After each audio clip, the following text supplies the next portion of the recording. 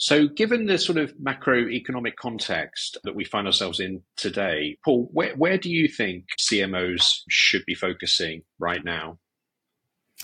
I think really what the CMO has to do in today's climate is really demonstrate tangible results. The technology exists now.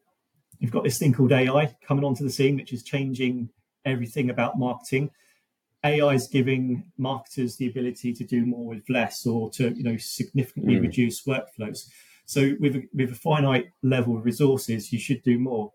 But it's not about playing with shiny new toys. I think the CMO has to demonstrate both conceptually and in hard numbers how marketing activities directly support the sales results.